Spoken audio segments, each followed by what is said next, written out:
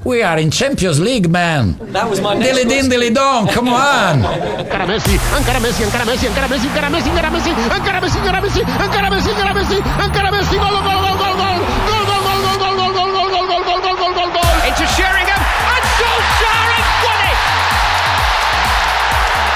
I will love it if we beat them. Love it. This is the Modern Soccer Coach Podcast with Gary Curneen. Aguero! Hi, welcome to the Modern Soccer Coach Podcast. My name is Gary Curneen. Joining me for this episode is the one and only Alistair McCaw. Alistair is a world-renowned sports performance consultant, mindset coach, team culture builder. He's worked with the best teams and athletes in the world, including world champions and Grand Slam winners.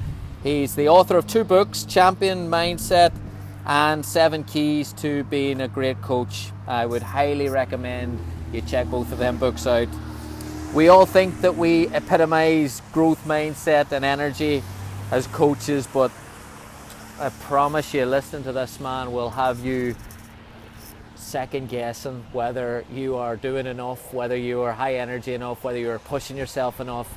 I've wanted to get Alistair on the podcast since I started doing them, because just from his energy, from his work, from his thoughts, from his podcast himself, he is different class. I hope you enjoy it. Please spread the word. Let me know what you think. Have fun. Alistair, thank you so much for joining me this morning, for having you on the Modern Soccer Coach Podcast. This is a big one. Gary, thanks so much. It's a pleasure to be here. And before we kick off, I just got to say you have the best introduction to a podcast ever. I mean, good job. The best intro and the worst content, but I'll take it. I'll take it any day of the week.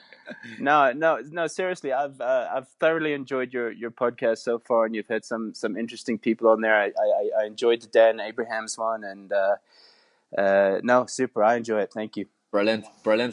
Right. You were born in Northern Ireland. You moved to South Africa when you were 6. Do you ever think how much your life would have changed if you didn't have access to different sports and a bit of sunshine? Absolutely. Good point about the sunshine, because sometimes I think I'm solar powered, and now I live in Florida. But that's something I'm most grateful for and blessed for, that my parents took that decision. And that's nothing against Northern Ireland. I'll always have my roots there. Born in Belfast and lived in Ballymena for a short time. South Africa gave us so many opportunities. It's such a sports-mad country. I can remember playing 6-7 sports in school, and sometimes having to choose between 3 sports in an afternoon. Those sports being obviously the South African favorites of rugby, cricket, played tennis, track and field, and played soccer. So, and if I can just jump in there, regards the soccer and football debate, let me just put it out there. When you live in the United States, and I'm sure you'll understand this as well, Gary, we have to use the term soccer here. Otherwise, it gets obviously confused with football. But when I'm in the UK, we use the term football. But it's just something. It's just something that's a constant battle here in the United States, as you can well imagine, using that term.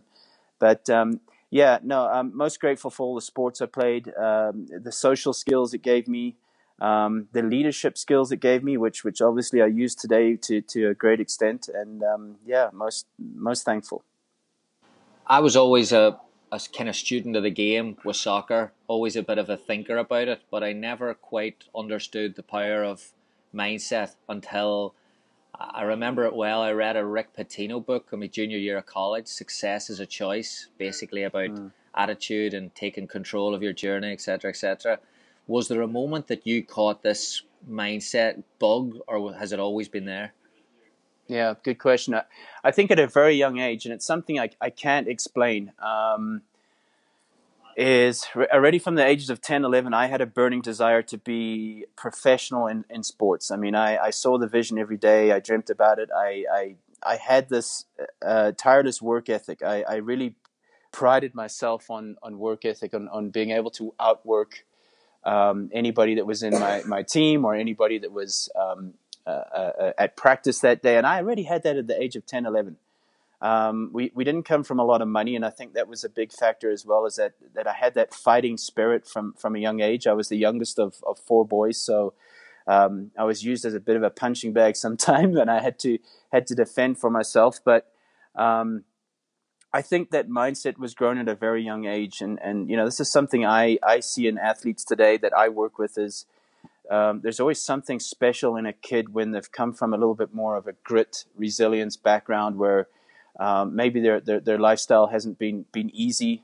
There's been challenges in the family. There's been, they've had to fight their way up. They haven't maybe been the most talented when they were younger, but they outworked the rest, and they had a better work ethic. And, it's advice I always give coaches and especially coaches in colleges for recruiting is hire character, hire hunger. Don't necessarily hire the skill, because, skills can be taught, but character is hard to teach. But, I carried that right through. I had a decent career in triathlon. I competed in 5 world championships, which is a tough sport. It's a very individual sport.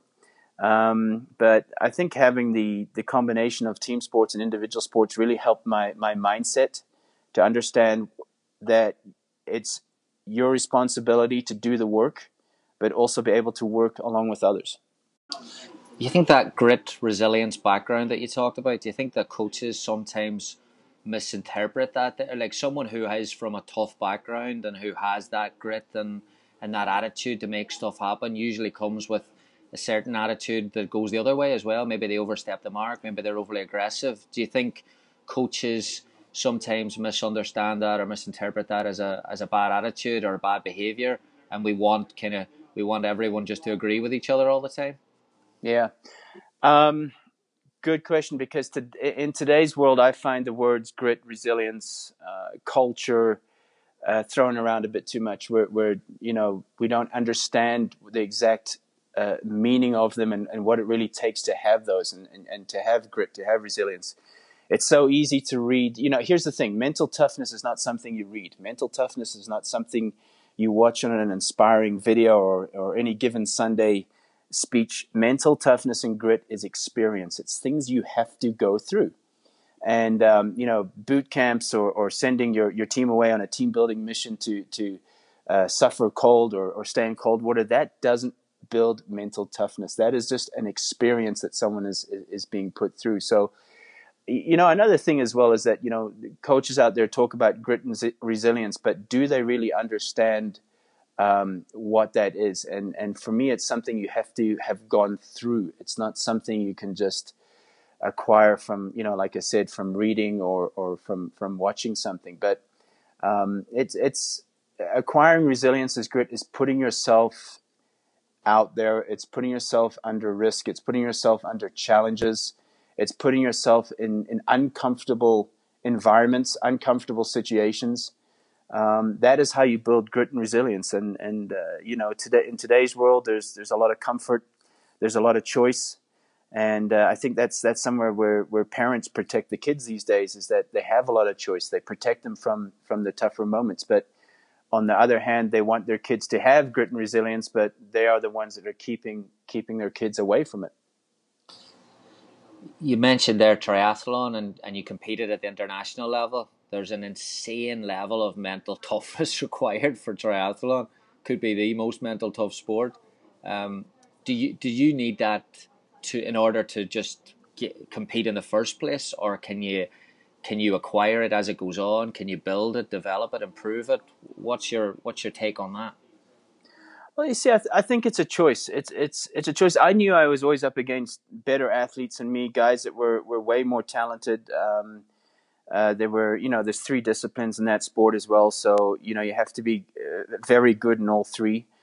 But again, getting back to my youth, I built grit and resilience by knowing I wasn't the best in the team or always having to fight my way through to get a position on the team. And I prided myself on just outworking others. And the tougher the conditions, I'd wake up on race day and if it was miserable weather, the wind was howling, I'd go, yes, this is my opportunity, because I know the other guys would be looking out the window and going, oh no, look at the weather, and it's going to be tough on the bike, and it's going to be cold, and they're just building excuses. And for me, it was a mindset shift of, this is my opportunity. The tougher the conditions, the more opportunity I have. And it proved a few times, in the World Championships in Rimini, Italy, it was, just horrendous weather.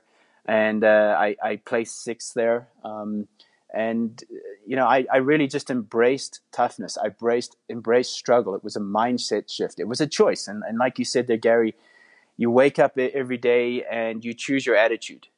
And for me, my opportunity came when conditions were tough, when the challenge was on, because I knew the other guys would be complaining or moaning about it. So, that choice is out to everybody out there. You get to choose your attitude. You get to choose what you get to choose your opportunities, and it's up to you to take them. Your other sport then, tennis, growing up, played at a pretty high level at that as well. And the Andre Agassi book I wanted to ask you about, because I thought it was amazing how skill, repetition, hours and hours and hours and hours of practicing, does that build mental toughness and confidence and resilience? Or again, do you need that there to, does a tennis player who doesn't have any of that there just basically throw the racket away after the first week and do something else? Yeah. One thing you'll find in top athletes out there is there's always going to be one driving parent, and one parent that's pushing that kid. And every single athlete, player I've worked with, regardless of what sport, be it in soccer, basketball, tennis, whatever, they've all had a parent who was hell bent on getting that kid to the top. Very, very seldom will you find a kid that really just drove themselves. There's got to be a combination, I believe, of intrinsic motivation and extrinsic motivation. But the intrinsic motivation has to be the deeper one. But yes, repetition, the ability to, as Dan Coyle in the book of The Talent Code talks about, the ability to handle the mundane, mastering the mundane. That is what excellence of a skill is all about. We look at the brilliance of a Messi, we look at the brilliance of a Ronaldo or a Roger Federer, and we just go, wow. But we don't understand that these players are the best in the fundamentals. They are the best at the simple. They are the best at the basics. They are the best at the boring. And this is something I, as a coach, try and get through to the youth players, is that understanding repetition and mastering the mundane is the key to excellence. Regardless if you're playing soccer, a sport, regardless if you're playing a musical instrument, whatever it may be, you've got to be able to handle the mundane. That's a really interesting one on the parents then. So is that accepted in the tennis culture, coaching culture? Is like, all right, Johnny has a absolutely mad dad. He's got a chance of making it. Whereas in soccer, if you're a college recruiter, and I've been there, where it's like, her mother is a nightmare. Her she's and you'd we're almost programmed to be put off by that. Does tennis view it a little differently? Yeah, obviously in tennis, tennis is a sport that's known for some crazy parents. And funny story, Gary, is that I was reading an ESPN magazine here in the States, and they listed the 5 craziest parents in tennis, and I'd worked with 4 of them. Wow. 4 of the 5. And to be honest with you, I still have a good relationship with them, even though they're seen as crazy on the outside. But when you get to understand people, when you get to understand their drive, when you get to understand their inner story, and this is something coaches fail to do, is understand people's motives, understands people's inner stories, instead of just labeling them as crazy, for example. But they were people that were highly driven in a certain area. They were specialized in a certain area, and a big reason why those kids have got to the top is because of those driven parents. But especially here in Florida, we have a lot of golf, we have a lot of tennis. There's obviously a lot of money involved. That's a big driver. I've seen some crazy cases of parents here giving up their mortgage, taking loans of over $250,000 to support their 10-year-old kid, their 11-year-old kid. And as you know, Gary, in soccer as well, there's no guarantee of any success, especially at that age. but they're willing to put everything on the table and make it. And there's some really, really sad stories that come out of these situations as well. But on another subject, the kids that I've seen get to the top had more of an intrinsic motivation, but there was always that driving parent. And in my book 7 Keys to Being a Great Coach, I mentioned that normal does not create excellence. Mm-hmm. And when you get to the very, very top in something in the world, be it sport, be it music, entertainment, you're going to be labeled as crazy, weird, strange, different, because you're doing something that is not normal. Mm-hmm. So it's something that comes with the, something that comes in the package. Yeah. I mean, I think as so many coaches, again, talk to a group of coaches and we'll all talk about the challenges today and kids this, kids that, today's generation, this here.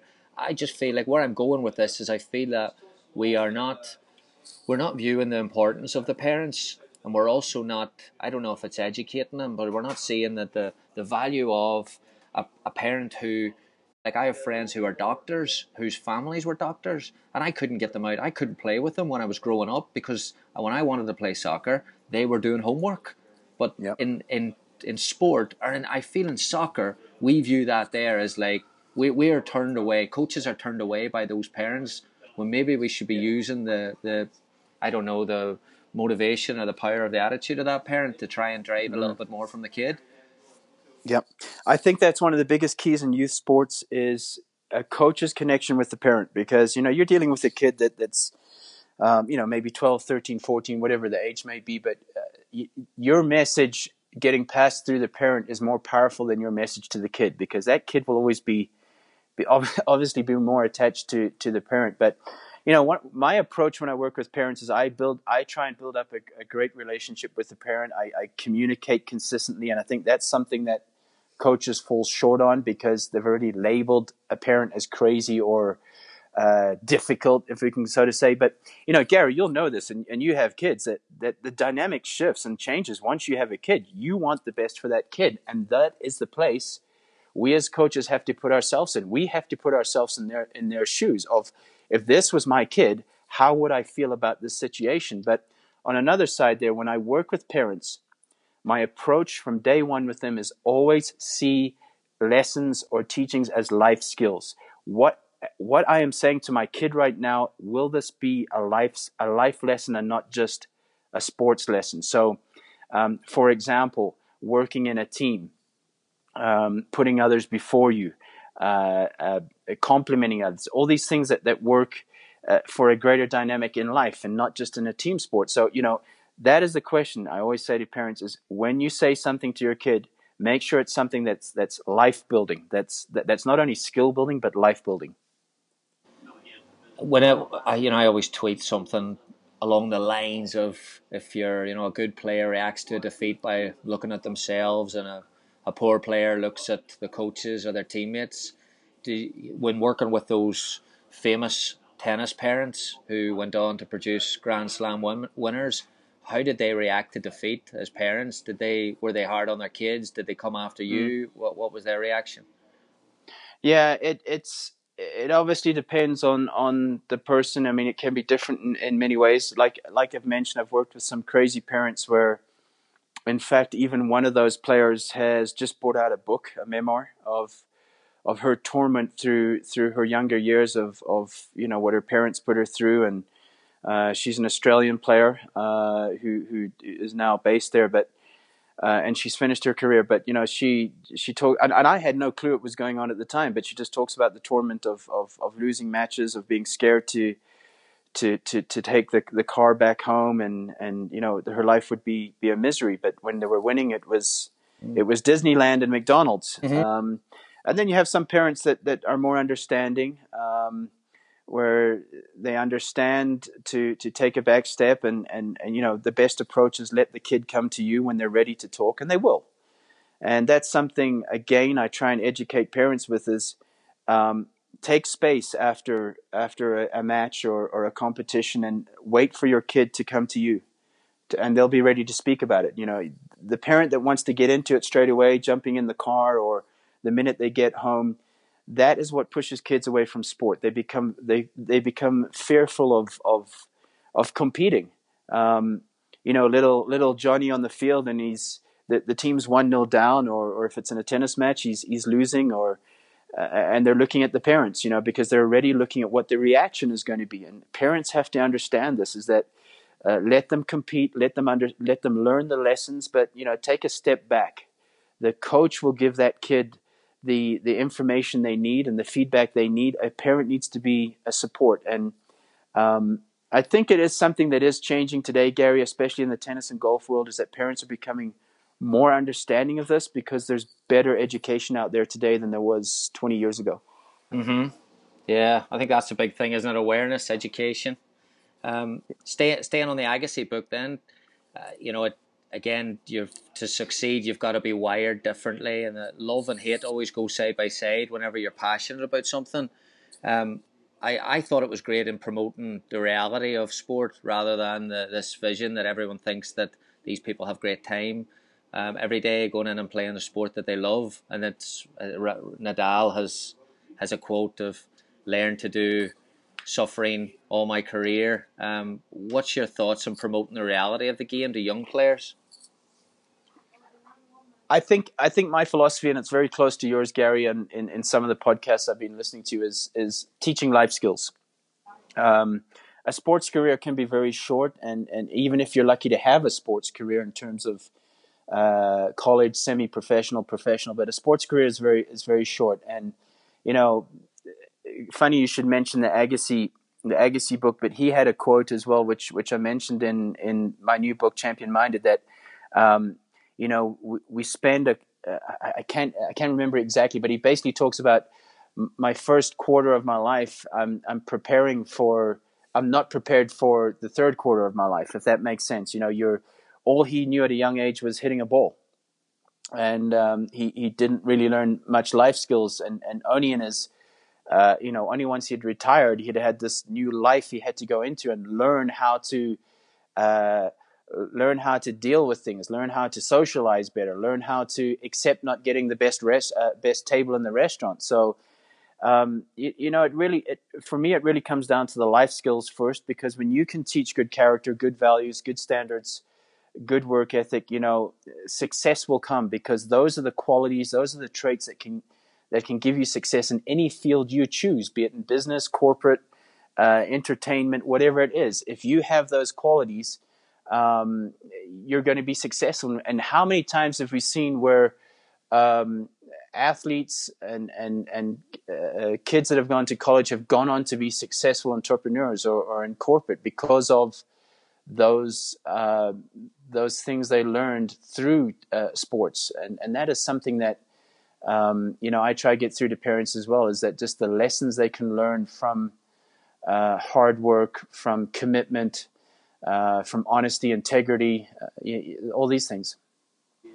People think because you work with the top players, see those top tennis players, that the higher the level the player, the easier coaching becomes. But I think reading a book that kind of changed my perception, Hank Haney, Big Miss, working with Tiger Woods, how difficult it is working with that type of ego, attitude, personality, whatever you want to call it.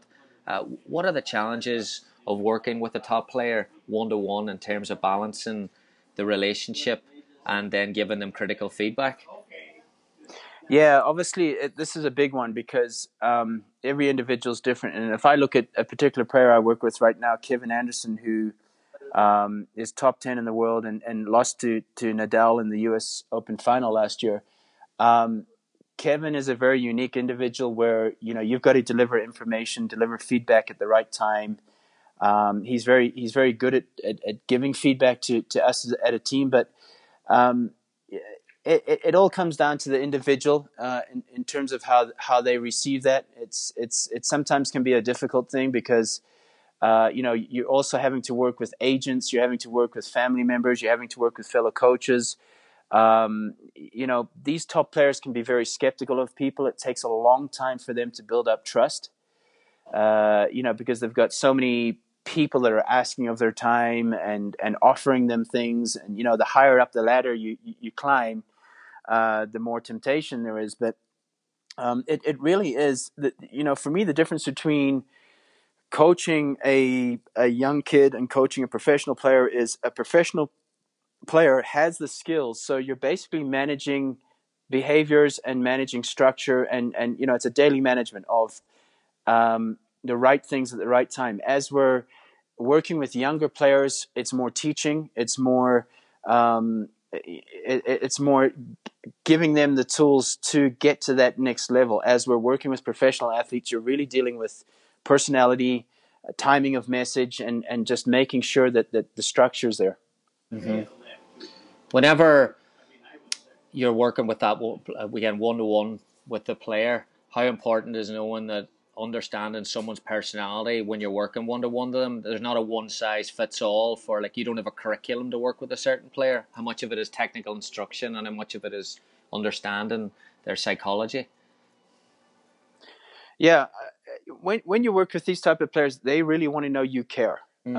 Because everybody is talking to them about their skills, or talking to them about their sport or their last result, and when you really get to connect with that player, you get to connect with them on a personal level. That is where they are going to be more open to receiving information. One of the biggest mistakes we make as coaches is go in there with our toolbox and we try to fix everything as quick as we can, and we try and show the player or the team how much we know. And that is one of the biggest mistakes we make in the coaching industry, is we don't connect enough. We don't give it enough time to build up relationships. We're trying to go in there and fix everything, or maybe it's maybe something in our ego that gets in the way of trying to get quick results to prove ourselves. So with top players, it's an ability to connect. It's an ability to show them you really care, and that takes time. And that is what coaches need to understand out there, is it takes time to build a relationship. I've worked with players for 2-3 years where it's taken that long to really build up that trust, where they say, I trust you. I will do what you're saying, even though it's going to be difficult, or I don't feel it could be the right decision, but I'm going to go along with it because I trust you. And that is what it takes. There's got to be patience in it. There's got to be the long-term picture. There's got to be, there's got to be a patience in the process, so to say. Brilliant. All right, last question for you. From a personal point of view, you ran 12 marathons in 12 months. Amazing. I couldn't believe when I heard that. I couldn't believe it. Why did you do that? That's a good question. I think actually I did even something crazier, Gary. I ran 7 marathons, 7 half marathons, and 7 10Ks in 7 weeks a year later. Why did I do it? Because I'm always trying to push my own mental barriers. I'm always trying to find ways to get myself out of my comfort zone, to do things that... here's the funny thing, Gary. I don't particularly enjoy running. And that might sound strange. So I love to put myself in situations where I don't want to do this, but I'm going to do this. And that is what discipline is. At the end of the day, it's doing the things you don't feel like doing, but doing them well. And on another side, what I chose to do those marathons and half marathons was to test my ability to recover. Because recovery is one of the biggest keys in athletic success, especially in sports today. You see how much more intense the practices are, how much more matches there are. I mean, the NBA is 120 games a season. That is like one every 2 to 3 nights. So the key has become recovery. So I put myself under a little bit of an experiment to see what worked. I tried cryotherapy, foam rolling, hot baths, all these things to see what worked. And it was a great little experiment, but more for the discipline. Wow. All right. You've completely changed my mindset from my jog today. I might have to pick the pace up after that. Alistair, you're an inspiration. I appreciate you giving up your time this morning, and the insight is incredible. I'd love to have you on again. Gary, thank you. Before we go, I'd just like to acknowledge you for your commitment, effort, and continuous ability to unselfishly give back to the industry, and helping us as coaches. The work you put out on Twitter and social media, you've changed a lot of mindsets, philosophies, and cultures for the better. So thank you, and please keep it coming. Thanks so much to Alistair for joining me for that there. I was a little bit annoyed after it, to be honest, because I didn't get to half of the stuff I wanted to ask him. Alistair had a meeting with a client, and I had a coaching staff meeting, so we both had to run, but I'm going to get him on again because, like I said, I only got about halfway through the questions. What I really love about the podcast is whenever people send me a message or a tweet or an email about, parts or a text, something that, hey, listen to that there, love the part of X, Y, or Z that they got out of it the most. But for me on that there was the last piece where you have a guy who's going to run 12 marathons in 12 weeks just to see what it's like, to see how much he can push himself and to see what the recovery standards are like. And there was part of that podcast where I had to write down coach, not athlete, because of the physical work and the energy he has. And I really think that there's something in that there, because if you are going to demand that athletes today push themselves to limits and take themselves to places that they've never done, you must be willing to do it to some extent, and that is something that they can see. And telling them that you're reading a certain book, I'm afraid won't cut it today. Is it learning a language? Is it going somewhere? Is it being somebody? Is it seeing something different? And I think the physical part is so important. So Alistair, just his source of energy, the triathlon story, getting up in the morning, seeing that he maybe had an opportunity to beat somebody that day because maybe they wouldn't fancy it and he did, is an incredible mindset, and something that whenever I finished it, we had training right after it, after the meeting, and I jumped in for a bit of running, which I rarely do with the team, because I thought, I've got to do something today. I was thinking about that there podcast all morning. So I hope you enjoyed it. I hope you got something out of it. I hope it inspired you as much as it inspired me. Please spread the word. Shoot, and Alistair's very active on Twitter and social media, so don't be afraid to give him a shout as well if you enjoyed it, which I'm sure you did. We've got another few coming up this week, so please stay tuned. Thanks for all your support and for listening, and I'll speak to you soon. Thank you for listening to the Modern Soccer Coach Podcast. For more coaching topics, sessions, and resources, head on over to Coach Curneen on Facebook or visit the website at www.modernsoccercoach.com.